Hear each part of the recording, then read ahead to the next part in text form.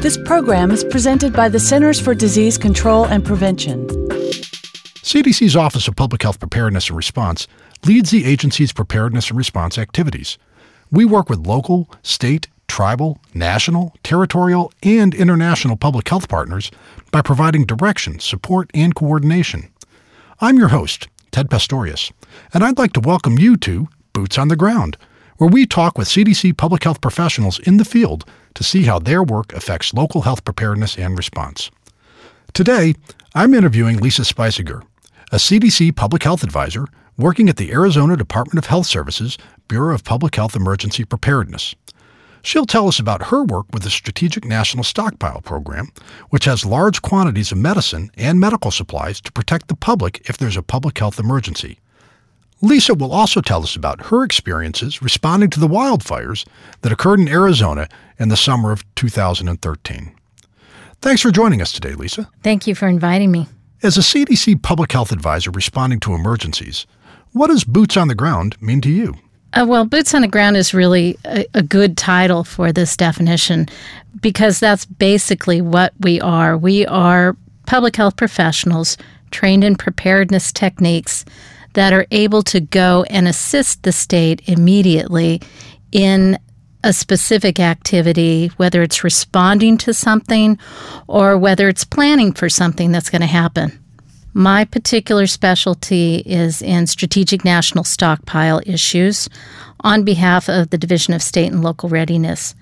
But my main job is making sure I help the state of Arizona provide people medical equipment and medicines that they may need in an emergency. And that requires a great deal of planning. I understand you also assisted with responding to the Arizona wildfires. In Arizona, wildfires happen every summer. And this particular summer, because of our prolonged drought, wildfires were particularly devastating and close in to where people live. They were very close to people's property, and a lot of people lost homes. And tragically, we lost 19 young firefighters in dealing with these two fires. And we are still recovering from that and figuring out how to deal with that. Arizona Department of Health Services typically responds to fires by ensuring that people who are vulnerable are out of harm's way. So that includes making sure that licensed nursing homes, daycare facilities, and group homes are out of the range of the fire. This year, we also had the experience of helping support one of the shelters by providing them beds and pillows and sheets and blankets so that people had a place to sleep.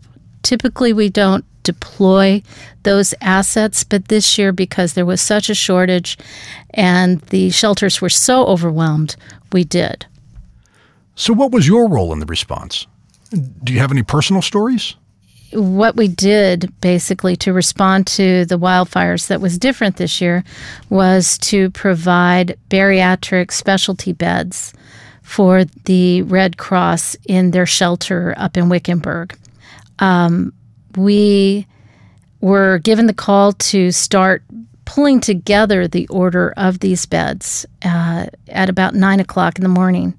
We'd never assembled a bed before, and we had 25 beds to assemble, and we wanted to get up there as soon as possible. Bariatric beds are a specialty hospital bed, so they're a little more challenging than a typical cot and a mattress. And after assembling the first bed, we got it down to about 15 minutes a bed.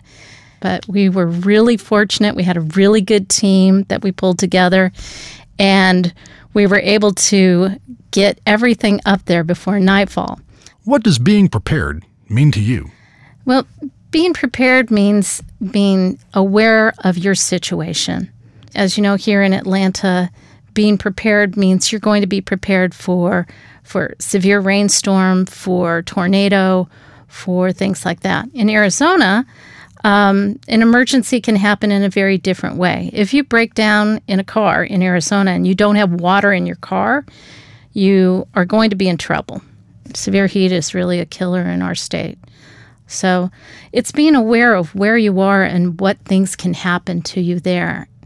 That'll make you take the actions you need to take in order to keep yourself and your family safe.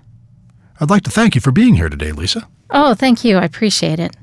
For more information on CDC's preparedness and response activities, follow @CDCReady on Twitter or visit cdc.gov/PHPR. Thanks for joining us for Boots on the Ground.